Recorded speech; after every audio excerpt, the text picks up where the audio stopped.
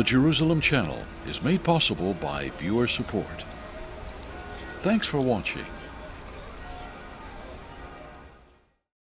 Today, more than ever, moral strength and courage are desperately needed. We're living in some of the most turbulent times since World War II, the defeat of the Nazis, and the fall of the Berlin Wall. Now, a great threat of Islamic terrorism calls for brave leadership and a willingness to stand up and resist evil. But where do you turn to find the courage and the strength to confront the days in which we're living?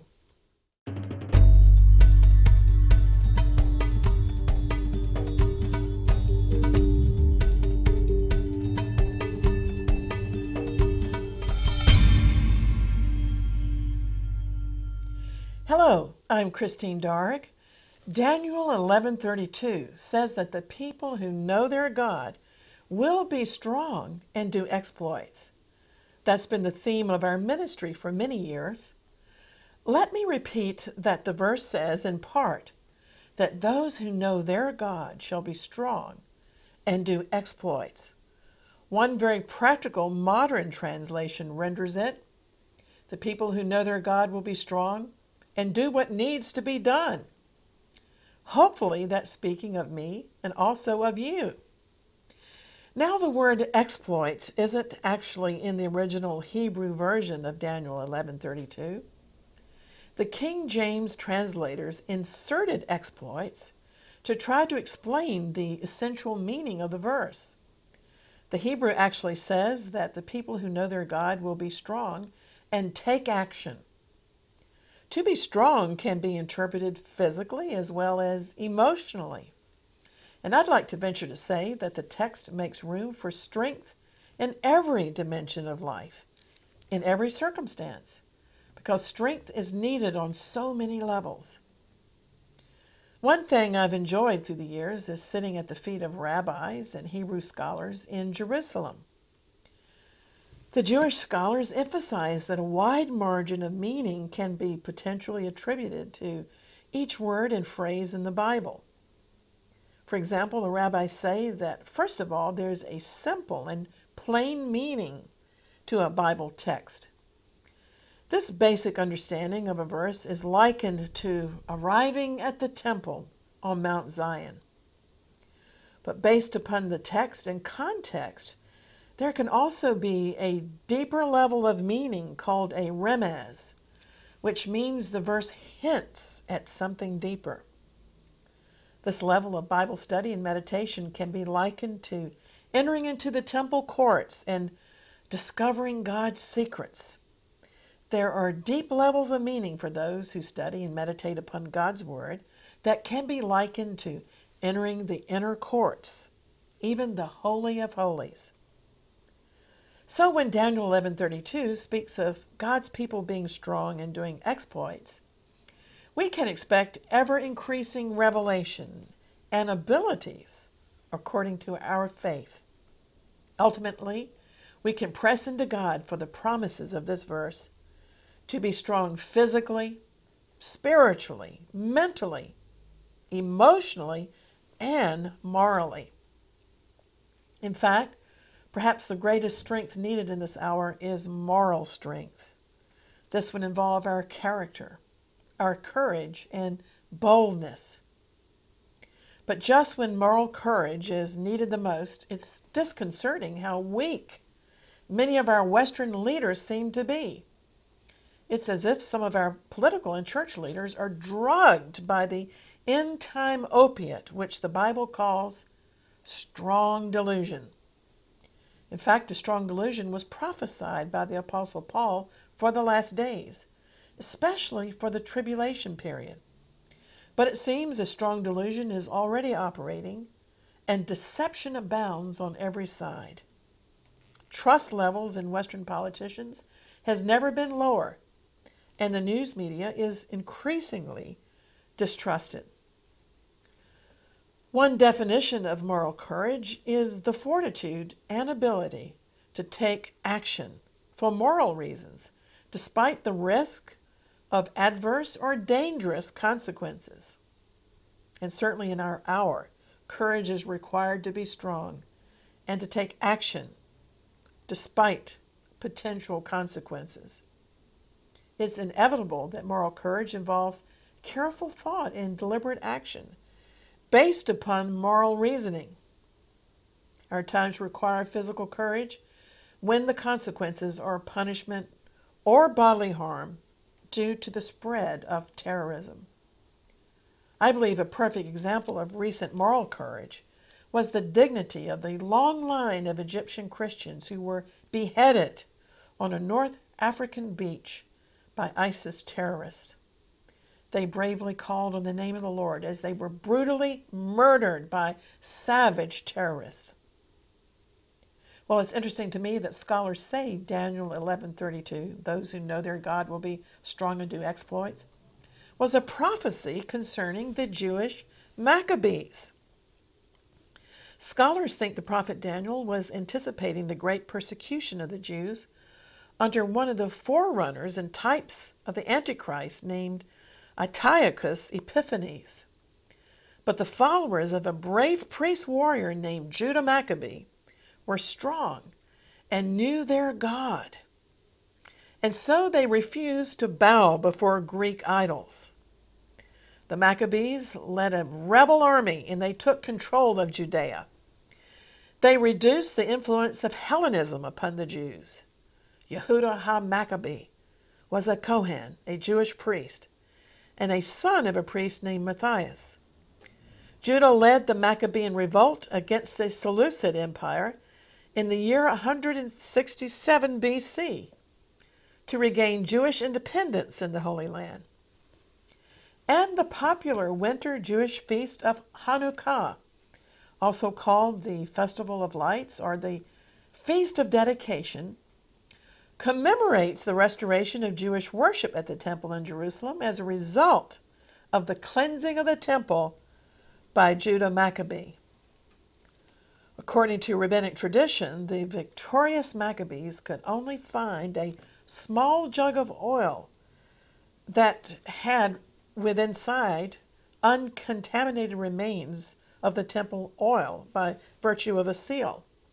And although the small jug only contained enough oil to sustain the temple menorah for 1 day, miraculously the oil burned for 8 days, by which time more consecrated oil could be produced. Now, the term Maccabees used to describe the Jewish army is taken from a Hebrew word for hammer, because they were said to strike hammer blows against their enemies. You see, God empowered them, in a sense, in the same way that he had empowered Samson and David and David's mighty men. Jews refer to the Maccabees, but the family is more commonly known as the Hasmoneans. Even today, in modern Israel, the name Maccabee is synonymous with strength, and many sports-related activities bear the name. By God's grace, the Maccabees accomplished great exploits, and you can read of the wonders of their moral courage in the history of Judah Maccabee and his brethren in the Apocrypha in 1st and 2nd Maccabees. And their feats also included heroic suffering. Mothers and sons became martyrs who endured horrific tortures with amazing character. They held fast to their faith to the end. The Maccabees, and many like them, are alluded to in the Hall of Faith in the New Testament in Hebrews chapter 11. That famous chapter mentions that some brave believers were not delivered from suffering in this present world, but they were stoned. Some were sawn asunder. Some were burned to death. And yet in their intense sufferings, they were not separated from their God. Nothing their enemies did to them could defeat their moral courage. They accomplished exploits in martyrdom because they knew their God. The Maccabees helped to uphold the light of Israel at a very dark time because they understood the times and they held the line. So as I said, Daniel 11:32 was part of a prophecy that relates to a very important period of the history of the Jews. When the Maccabees destroyed great armies of aliens, and with divine help, they saved their nation from destruction. The Maccabees raised the Jews to a level of renown equal to some of the good kings from David's line. The prophet Zechariah described this glorious period, saying that God had raised up the sons of Zion against the sons of Greece and made them as the sword of a mighty man. This type of moral courage also describes the strength of the early Jewish church in Jerusalem. And what was the secret of the martyr-like devotion of the early church in Rome? It was all derived from the power of God, because power does belong to God, and the indwelling power of the Holy Spirit. Intimate knowledge of their God kept all of these heroes strong. And moral courage also characterized the age of the Reformation in the church in the times of the Gentiles. Strong leaders were raised up by God to give the truth back to the world, truth that had been lost in the church. And true knowledge of God makes men and women strong, and it certainly makes nations strong. Where there's no true knowledge of God, when God is banned from schools and courts and so forth, nations become weak.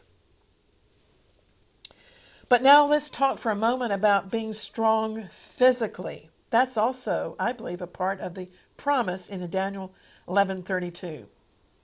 I shared with you recently one of my favorite verses, Deuteronomy 33:25, which promises that as our days are, so our strength shall be.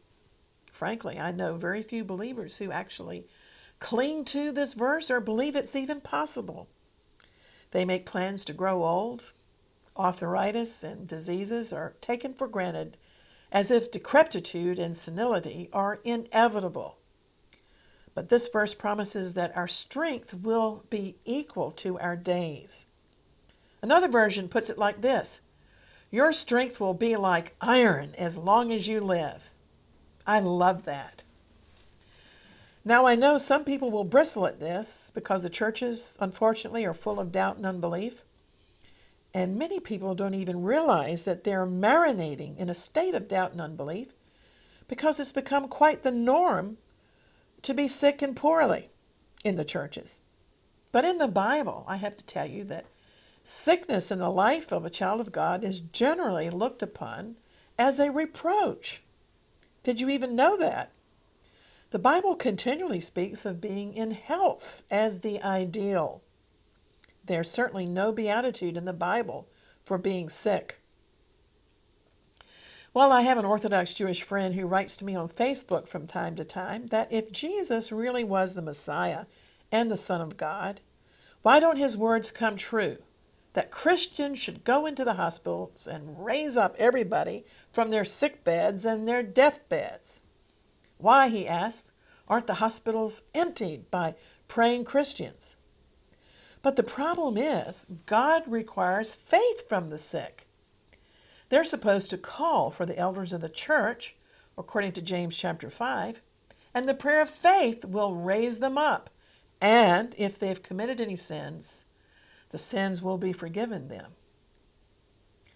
But it's true that the Great Commission in Mark 16:18 promises power to lay hands on the sick, and the sick shall recover.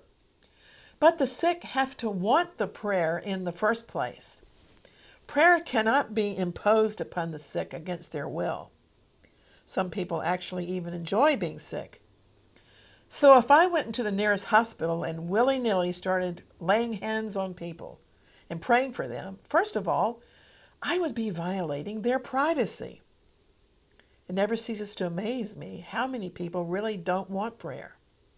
And sometimes, if the truth be told, secret sins prevent God's healing power from penetrating into the sick person to heal them. Their souls need healing first. And their faith also needs healing many times.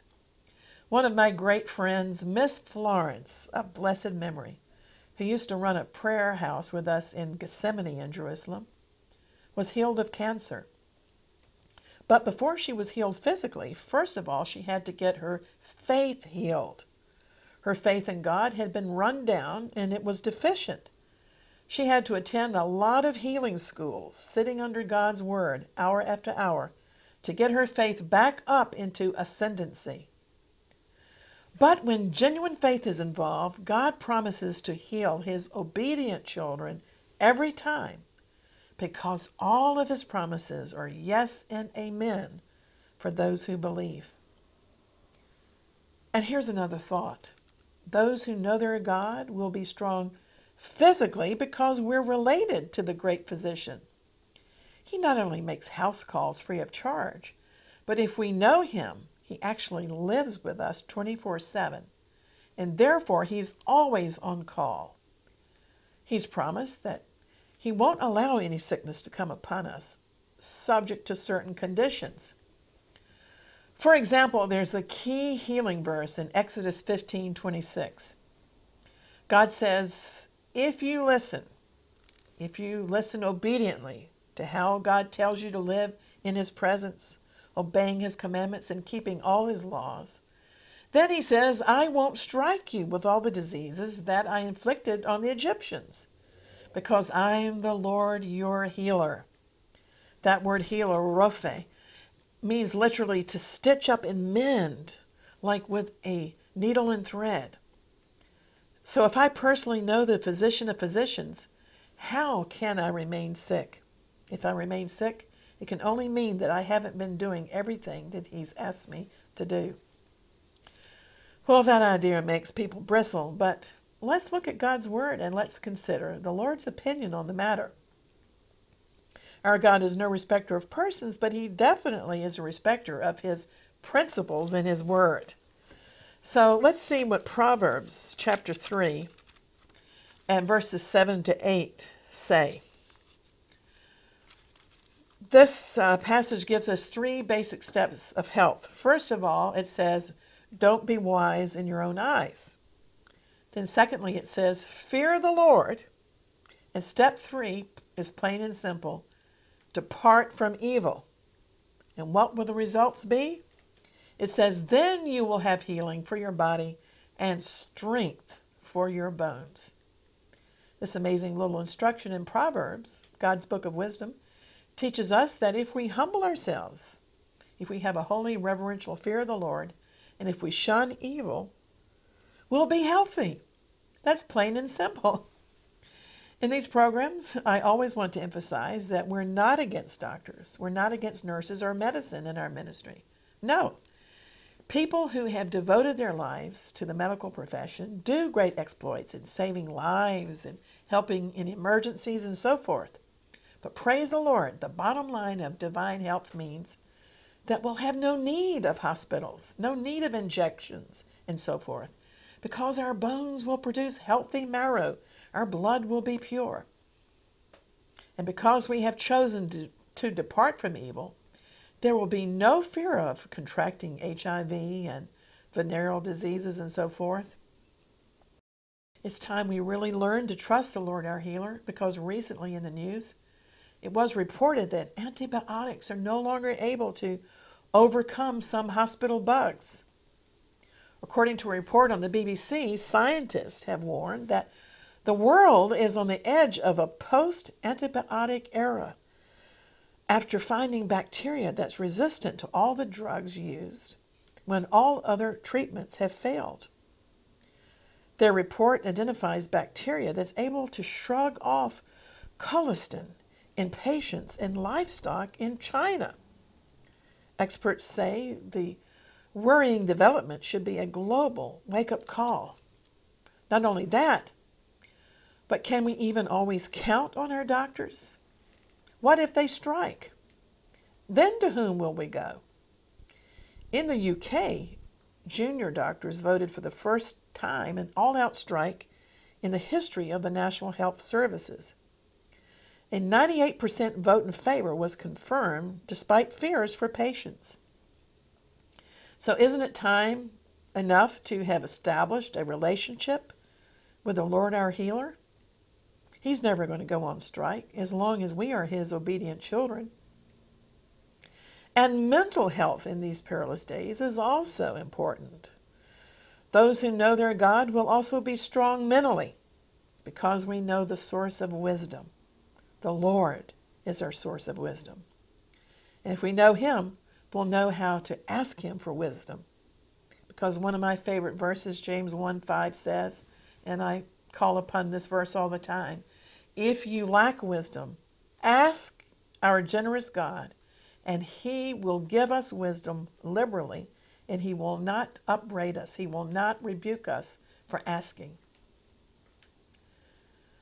Now, I don't preach prosperity for the sake of prosperity, but the Bible does say that when we know God, we'll also be strong materially. In other words, you can expect for all of your material needs to be met by our Father in heaven. There will be no lack. Greedy aspects of the so-called prosperity gospel frighten a lot of people as a heresy. Instead, we should be talking about sufficiency.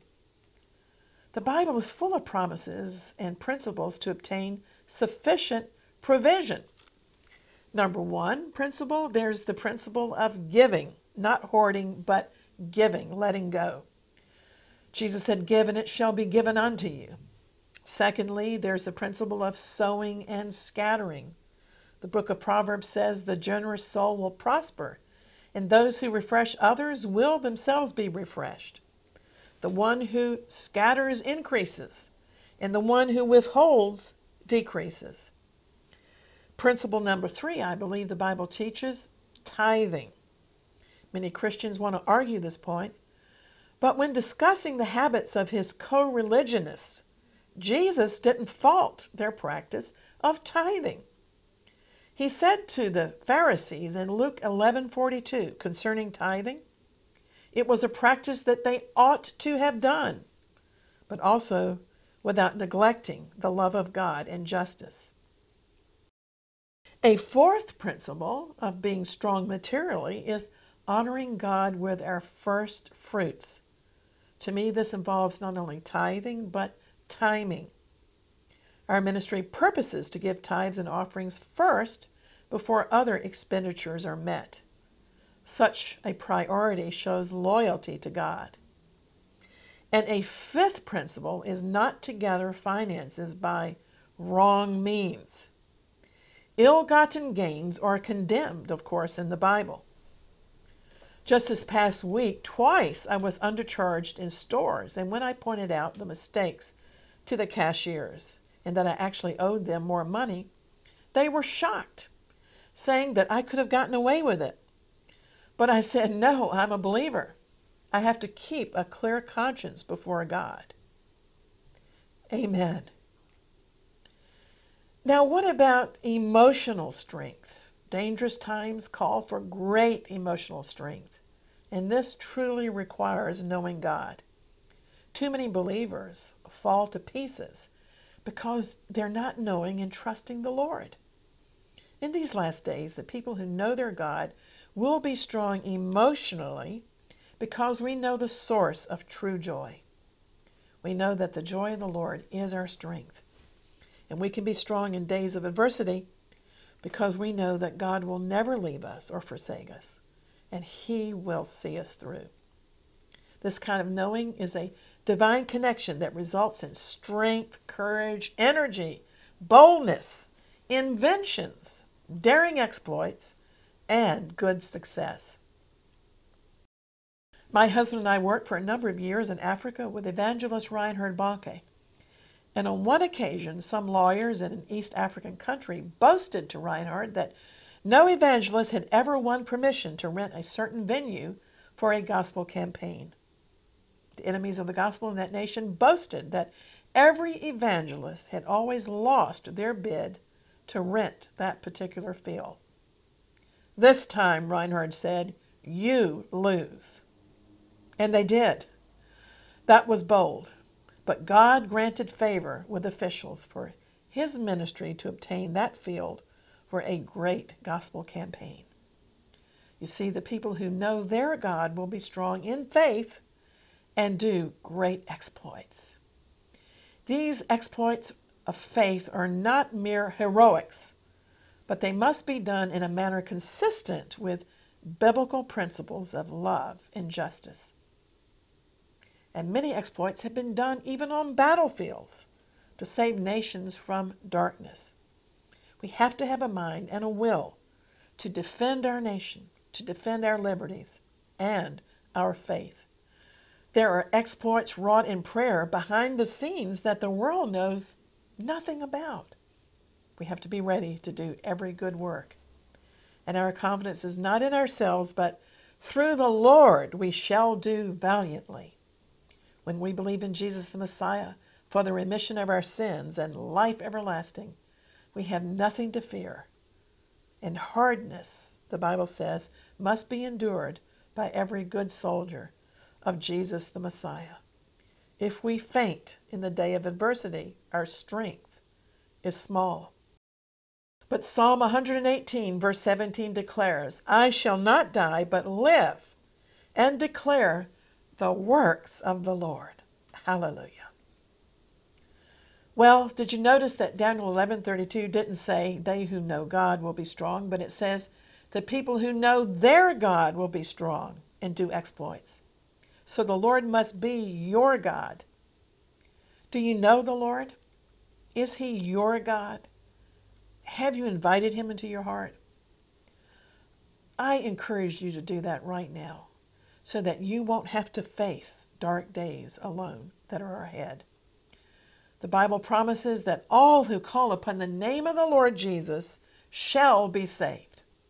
Amen.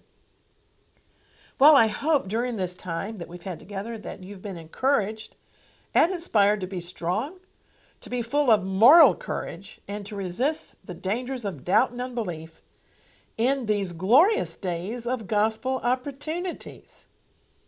The best exploit we can do in life is simply to know God and do the works that he has called us personally to do on an individual basis. And I want to encourage you to learn to read through the Bible consecutively, book by book, year after year, until the Lord comes. This type of systematic Bible study is so much more effective than reading devotionals, reading a verse here and a verse there. It's better than nothing, but it doesn't give you the connectiveness and cohesion of reading through the Bible systematically. And I'd like to invite you to visit our website at exploits.tv, where you can view any of our videos online at any time, night or day. We also post news articles about Israel and end-time prophecy. And we post pointers for prayer for the peace of Jerusalem at least twice a week.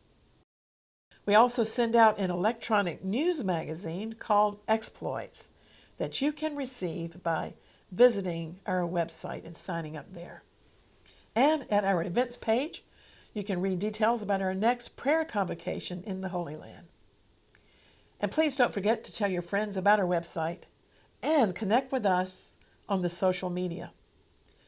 And so until next time, contending for the faith and always praying for the peace of Jerusalem, I'm Christine Darg. Shalom. Recently, we received the good news that our Jerusalem channel has reached almost 4.5 million views. Our online streaming video is watched in places as diverse as Russia, India, Nigeria, Indonesia, and Saudi Arabia. What a privilege to share the gospel around the world and make it available free of charge. But although we have hundreds and thousands learning Bible truths 24/7, there's only a tiny handful of viewers who are willing to actually stand with our ministry to help support this outreach. Every minute of video streaming costs money. So if you find our programs a blessing to your spiritual growth, please consider being a part of this outreach, first in Jerusalem, then to Judea and Samaria, and to the ends of the earth. In the United States, we're a tax-deductible charity, and you can call us toll-free at 1-888-245-2692.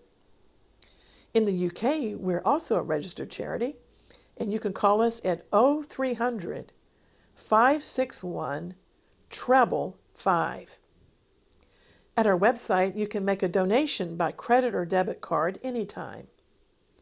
Thank you for being a part of the Jerusalem Channel.